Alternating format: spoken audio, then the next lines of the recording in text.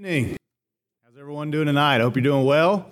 Glad to see you tonight. Appreciate so much you being here. I want to begin tonight by just saying a few words of thanks. I want to thank the Dean Road congregation for having this tonight and tomorrow. Appreciate the opportunity to be here tonight. I appreciate Scott for giving me a call and asking me to be a part of this. I appreciate the elders again for also allowing myself and family to be here as well, and for your hospitality. And I know I'll go ahead and say thank you in advance for the food, because I've been a member of the church. Well, I grew up in the church and became a member back, I guess it's been a little less than 30 years ago.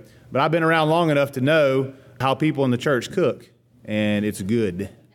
I've never been disappointed. So I know I won't tonight, but thank you so much for all those things. And I hope that our study together tonight will be one that's beneficial and helpful to you in what we're looking at here. The theme for what we're looking at, not only tonight but also tomorrow as well, is the idea of being servants. And we want to think and focus our minds together on being servants. And certainly that's what God wants us to be, expects us to be in this life. And so tonight we're going to do that, and we want to specifically focus in on the idea of serving as Jesus. And so if you've got your Bibles, I would encourage you to turn to Philippians chapter 2. We're going to park there here in just a little bit as we get going tonight in our lesson. Philippians chapter 2. Serving as Jesus.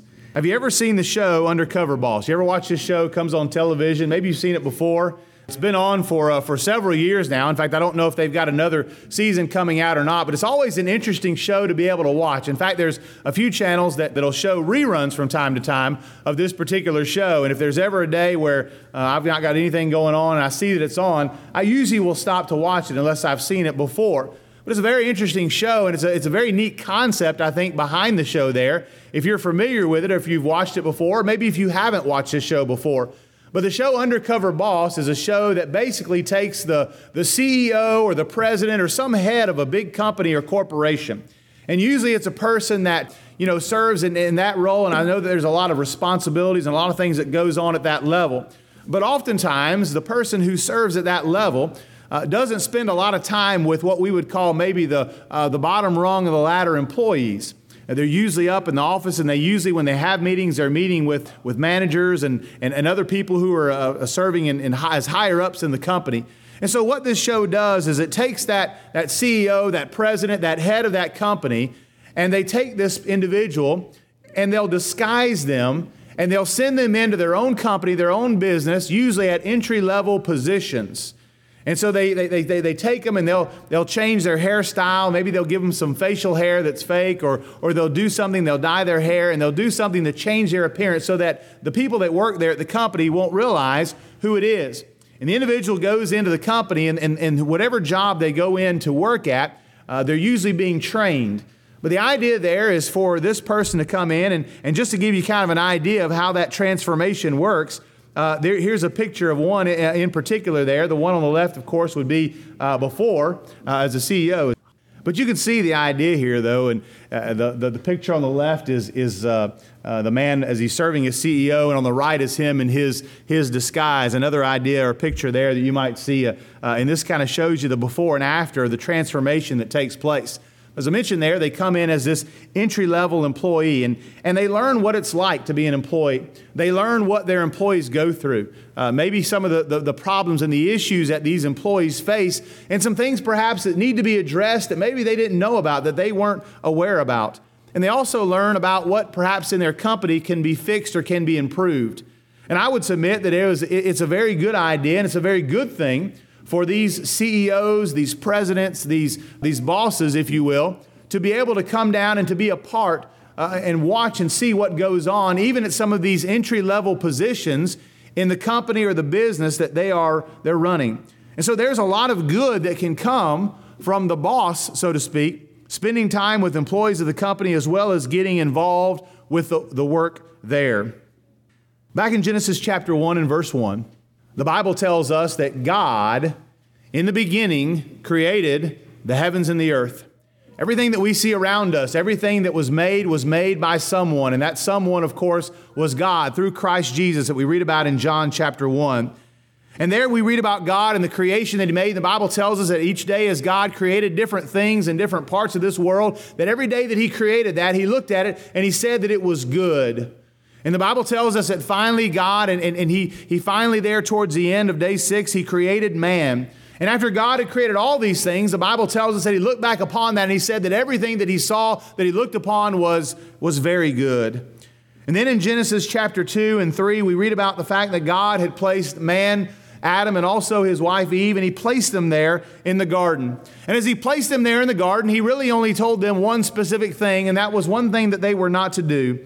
That one specific command that he gave them to do, and that was, of all the trees there in that garden, they could eat except for one. And so the Bible tells us that when we read in Genesis chapter 3, that one command that they had, that one command that God gave them, it was a command that sadly enough was broken. It didn't take long for man to fall. And we read there that even though that happened, that God certainly had a plan. That God had a plan that he was going to send his son, God in the flesh. And we read about that in Genesis chapter 3 and verse 15. However, if you were to read about that during that particular time, well before Jesus came, you wouldn't quite understand perhaps maybe what God was saying there. But we have the benefit of knowing hereafter, because we've come after all these things, of knowing exactly what God was talking about and realizing and understanding the plan that God had. But certainly that plan was something that God had all the way back in the very beginning. And as we read forward in the Old Testament there, as we go forward, even in the book of Genesis, when we come to chapter 12, we read there that God reveals a little more of that plan. God tells Abraham that he's going to bless the entire earth through him. But God continued to give his law. He continued to give his instruction to mankind. And so as we go forward, not just in the book of Genesis, but as we move forward there in the Old Testament, we see that. In fact, the greatest portion of God's law came through Moses. And we read about this in the book of Exodus. But notice when you go through and you read the law that was given to Moses there and the children of Israel, when you look and you notice there the law that was given, you will see and understand that God was very detailed in what he expected of his people. God didn't just throw a few general rules out there and just leave it be. God was very specific in a lot of areas, in a lot of things that he expected them to do. And so we might argue there that God, what God told them to do, he was very clear about. There would have been no misunderstanding exactly what God wanted and what he expected of his people, the Israelites. And so we read about this as we move through the Old Testament. We see here that God had given them this law, these rules to live by. But yet, as we read through and as we see, the Bible reveals to us that the children of Israel had a very difficult time doing these things. They weren't quite who God wanted them to be. They weren't living as God had asked them to live. And God had leaders who would try to lead them, who would try to set that example. But there was even the leaders oftentimes that failed at this as well. We think about great leaders such as Moses, and Moses was a wonderful leader, someone who we read about in the Bible, but we know that Moses also was not a perfect man. We realize that Moses, through his own sinfulness, was not able to enter into the promised land, although God allowed him to see it before he died. We think about men like Joshua who brought the children of Israel into the promised land and led them to battle and many, many victories there. But as you move into the book of Judges, you'll see there that as we get into the book of Judges, here we see that children of Israel once again were straying from doing what God had asked them to do. Over and over again, the children of Israel failed to be who God wanted them to be. Even though his instructions were clear, even though the law and the word that God presented through Moses was something that was easily understood, exactly what God expected of them, yet the Bible tells us that they did not live up to that. Even we get into the period of the kings, we see great men like David, and certainly David was one who was very unique. The Bible tells us about David.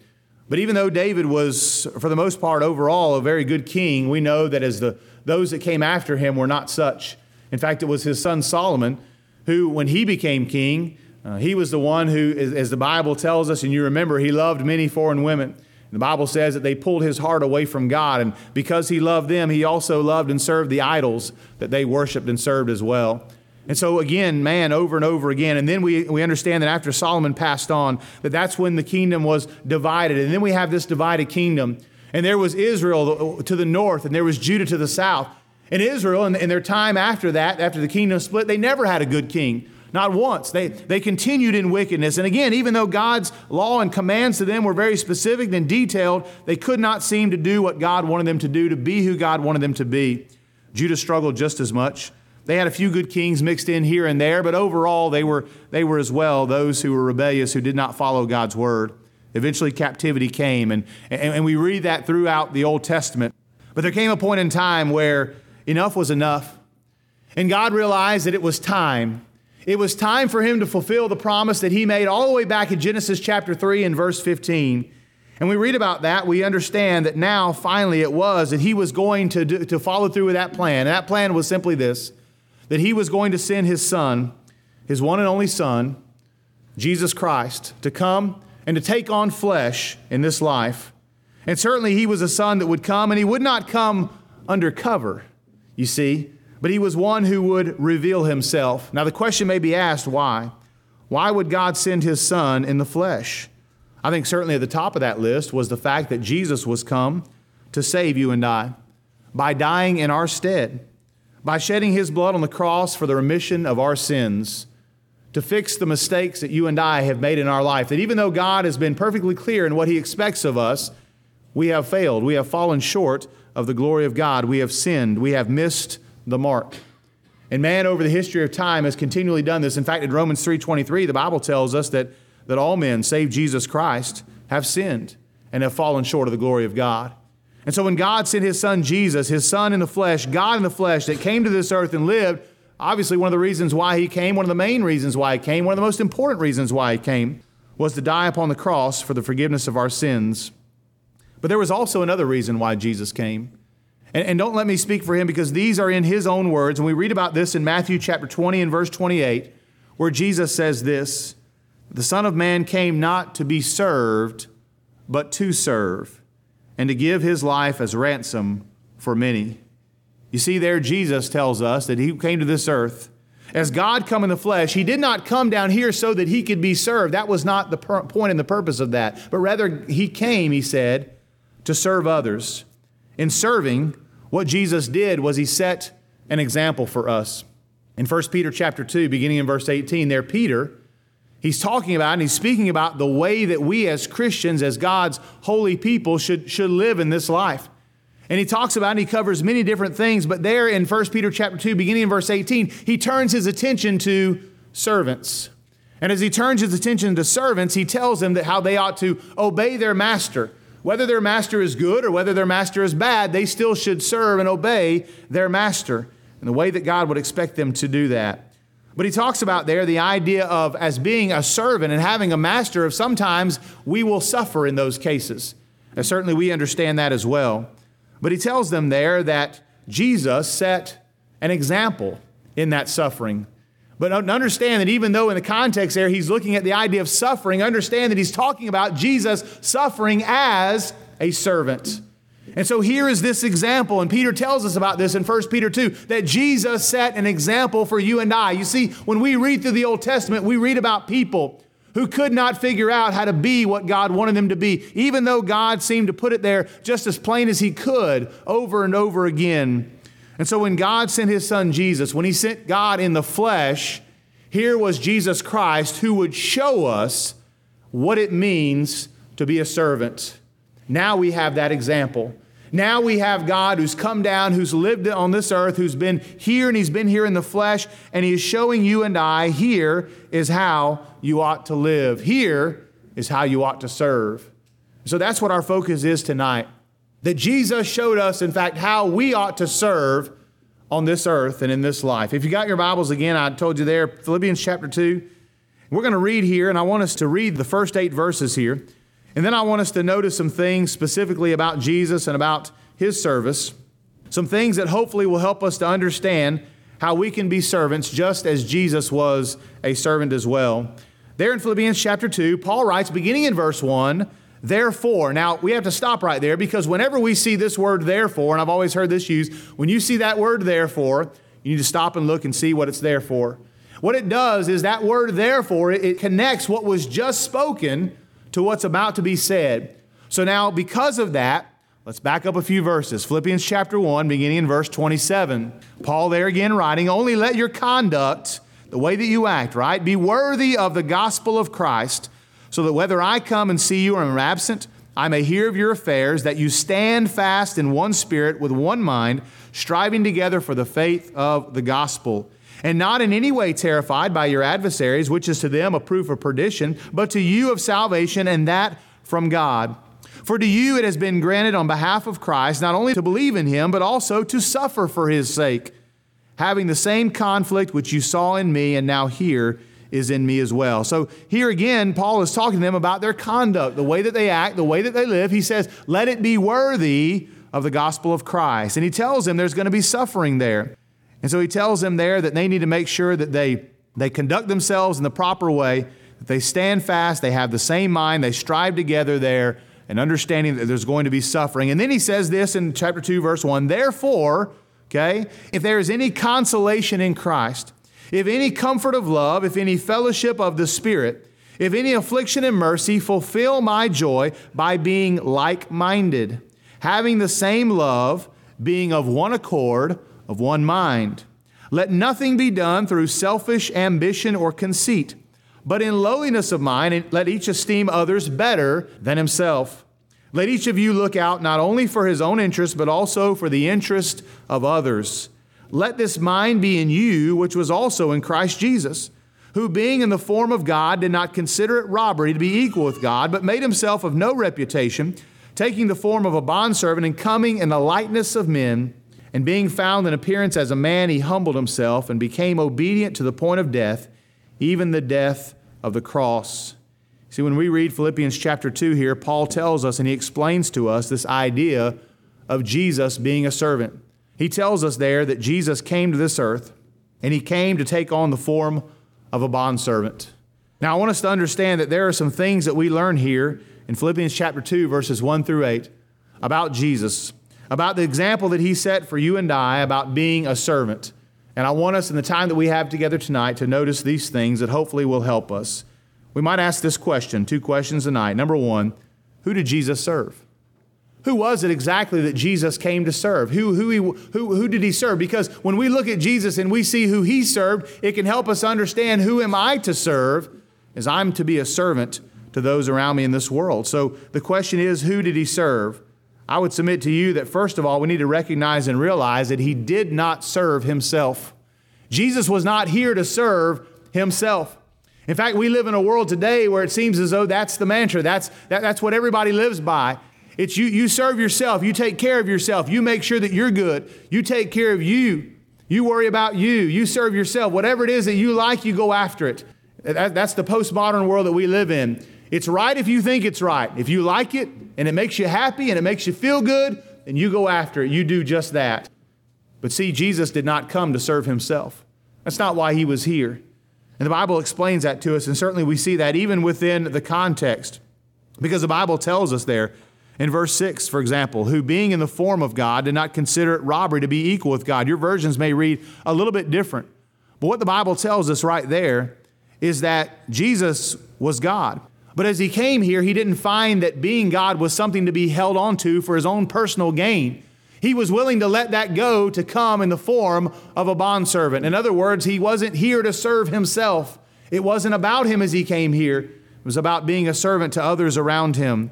And we can learn that as well, that we need to learn to let go.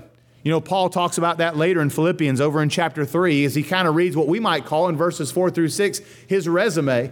He talks about all these things that he has in his life and all these things that he could brag and boast about. But then he goes on to say that he counts all of those things but loss. Paul says, I'm willing to let those things go so that I can continue to do what God wants me to do in this life. You see, Jesus, when he came in the flesh, did not hold on to the fact that he was deity as though it was something that he was going to use for the benefit and advantages of himself as he was here. He was willing to move forward and to be that bondservant and to take on the form there of the bondservant and to become in the likeness of men.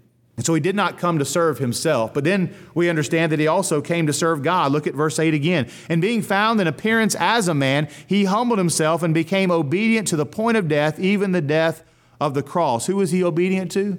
God. He was obedient to God. When he came to this earth, he was doing the will of his Father. How many times throughout the Gospels do we read about Jesus talking about doing the will of his Father who is in heaven? Whatever God told him to do, that's what he was going to do. Whatever God told him to say, that's exactly what he was going to say. Because again, it wasn't about him. It was about serving. It was about serving his God, his Father in heaven. And so we read about that. We understand that when we see that Jesus served his Father in heaven, you and I understand that we must also be servants of our Father in heaven. That we are ones that if we're going to be like Jesus in his pattern of service, that we're going to serve our Father in heaven just as he served his Father in heaven as well. But also notice this. The Bible tells us also that he served his fellow man. Look again in verses 7 and 8. But he made himself of no reputation. He took on the form of a bondservant, and coming in the likeness of men, and being found in appearance as a man, he humbled himself and became obedient. You see there, Jesus was willing to take on flesh, to become just like you and I. And why is it that Jesus wanted to be just like you and I? So that he could be servant to us. So that he could serve his fellow man, the mankind, as he would come down, and those who are around him. And oftentimes Jesus did that. We see Jesus serving others, and certainly we see this example that he leaves for us, that when we think about who Christ served, he served not himself, but he served God, and he served his fellow man. And we can certainly learn from that example as well. But then we might also ask this question tonight, and that is the how. Well, how did Jesus serve?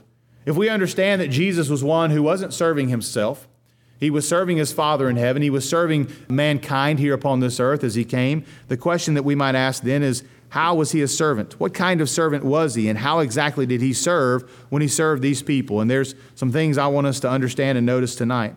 First of all, I say that we would see from verse 6 that he was someone who served willingly. Look at verse 6 and 7 again. Who, being in the form of God, watch this, did not consider it robbery to be equal with God, but made himself of no reputation, taking the form of a bondservant and coming in the likeness of men. Now you tell me in verse 7 specifically there, where is there a word that shows that Jesus was forced to do what he did? Look again at verse 7 there, and look and notice the words that are used. But made himself of no reputation, taking the form of a bondservant, coming in the likeness of men. Okay? Notice the Bible doesn't say that he was there in verse 7, made to be of no reputation, or that he was forced to take the form of a bondservant, or that he was forced to come in the likeness of men. But rather, Jesus did all of these things, and he did them willingly. You know, in the Gospel of John, Jesus there tells us that no one forced him to lay his life down. That when he laid his life down for us, he did it because he wanted to do it, of his own will and of his own account. And so we're reading about someone here, we think about Jesus, and it's someone who serves as this example for us as being someone, when we think about how Jesus served, he served willingly.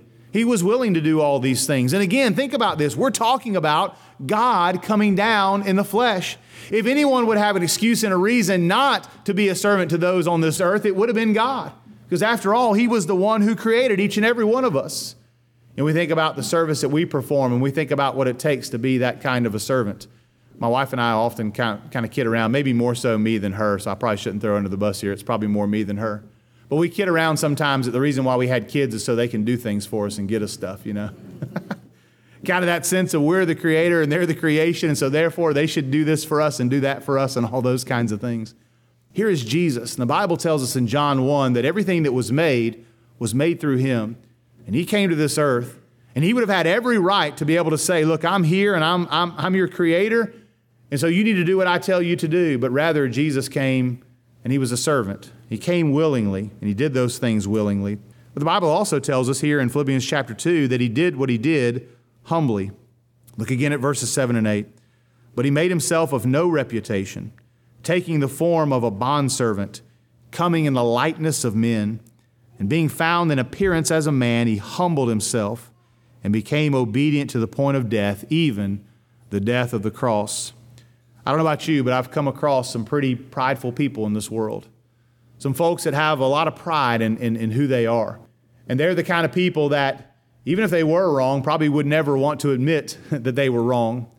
Can you imagine humbling yourself so much that when you were being falsely accused of something that you never did, that you would not so much as say a word?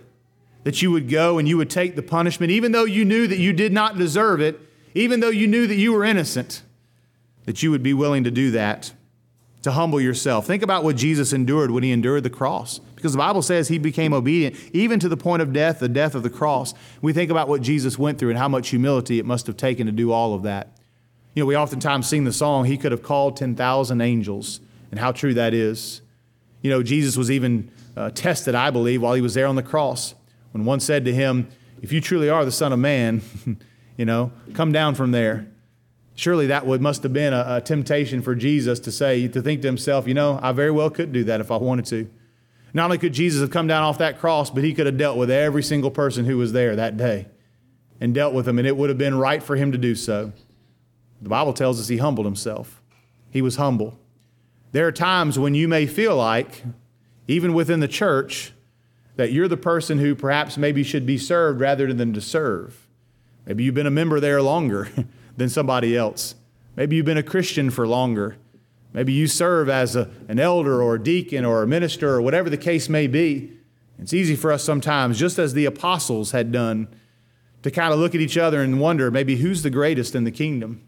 But you remember when Jesus said that there were those who asked him who's the greatest, Jesus said the one who's greatest is the one who's last, the one who is servant of all. We think about the idea of being a servant, and certainly it takes humility to do such a thing.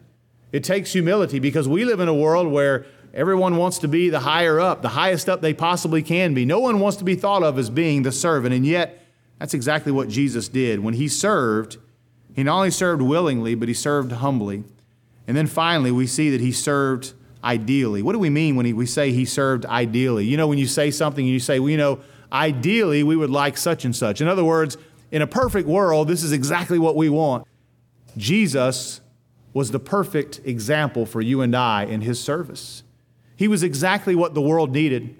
That's one of the reasons why he came, was to show us how we ought to live and how we ought to serve. Remember, you can read through the Old Testament, we couldn't seem to figure it out. We couldn't seem to get it right. Even though God had instructed us and he had given us his word, man could not seem to figure out, how am I supposed to act? How am I supposed to live? How am I supposed to treat others?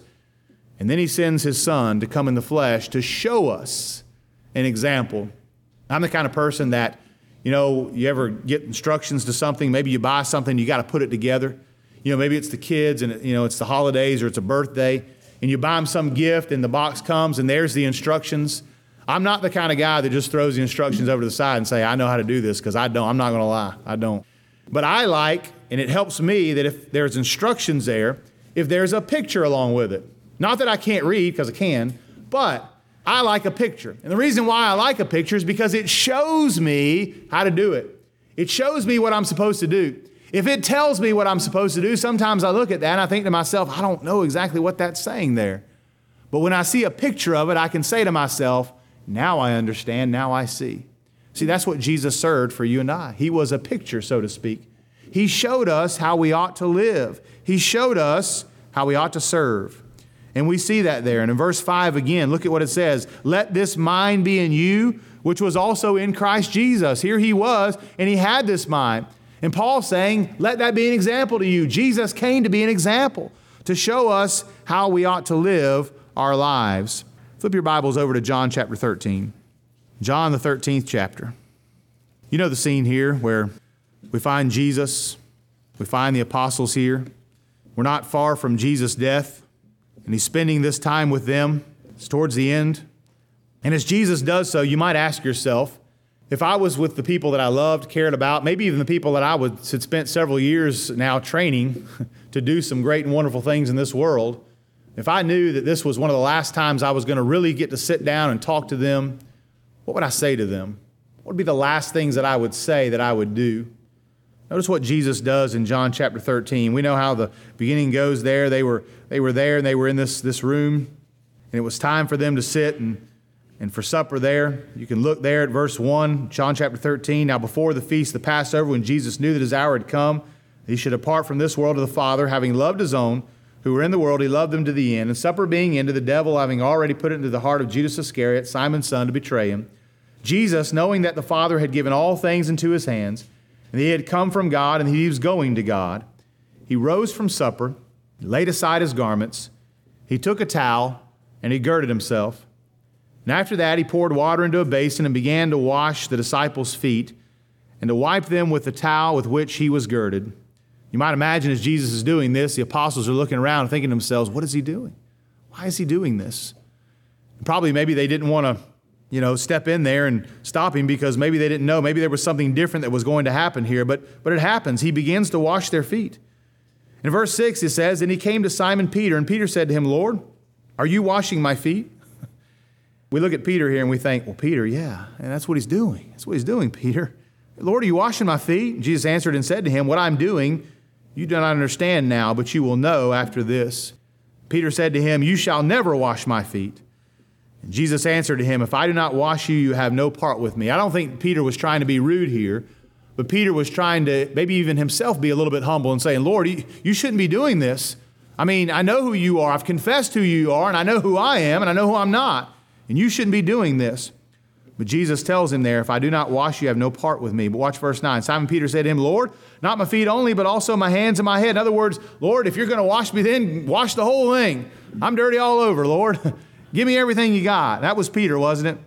But Jesus said to him in verse 10, "He who is bathed needs only to wash his feet, but is completely clean, and you are clean, but not all of you." For he knew who would betray him, therefore he said, "You are not all clean." So when he had washed their feet, taken his garment, and sat down again, he said to them, "Do you know what I have done to you? You call me teacher and Lord, and you say, well, for so I am. If I then, your Lord and teacher, have washed your feet, you also ought to wash one another's feet. For I have given you an example, that you should do as I have done to you. Most assuredly, I say to you, a servant is not greater than his master, nor is he who sent greater than he who sent him. If you know these things, blessed are you if you do them." You see, Jesus, when we read about him in the Bible, we read what Paul wrote in Philippians chapter 2, verses 1 through 8. Paul didn't just tell us about who Jesus was, but Jesus showed us who he was and what he was all about. And Jesus, in the last hours that he would spend with his apostles here, this is the lesson that he leaves with them, that they should follow his example in serving others. What a great example that Jesus left for us. What a wonderful example that we can look at to see him, God, come in the flesh to show us how we ought to serve others in this life. And I pray that as we think about these things, that we'll take them with us. And just as Jesus ended there in verse 17, if you know these things, blessed are you if you do them. May we not just simply be hearers of the word, may we be doers of the word when it comes to following after Jesus and his example of service for us. Would you bow with me and pray? Our God and our Father, we're so thankful to you for another beautiful day that you blessed us with. Father, for all the many blessings that you give us each and every day, not just the physical blessings, Father, but the spiritual blessings that we enjoy in your Son, Christ Jesus. Father, we're thankful for his life, and we're thankful for his example of service to us, that we might be able to read these things about him in your word, that we might be able to follow after his example of service. Father, we pray that tonight as we look at these things, as we study together on the idea and the topic of being servants, that we would consider these words that we hear tonight from your word. On all these lessons tonight, Father, from Brother A.C. who will follow, Brother David who comes after him, that we'll listen, Father, not just attentively and not just listen to the things that are said, but may we be doers of the word tonight.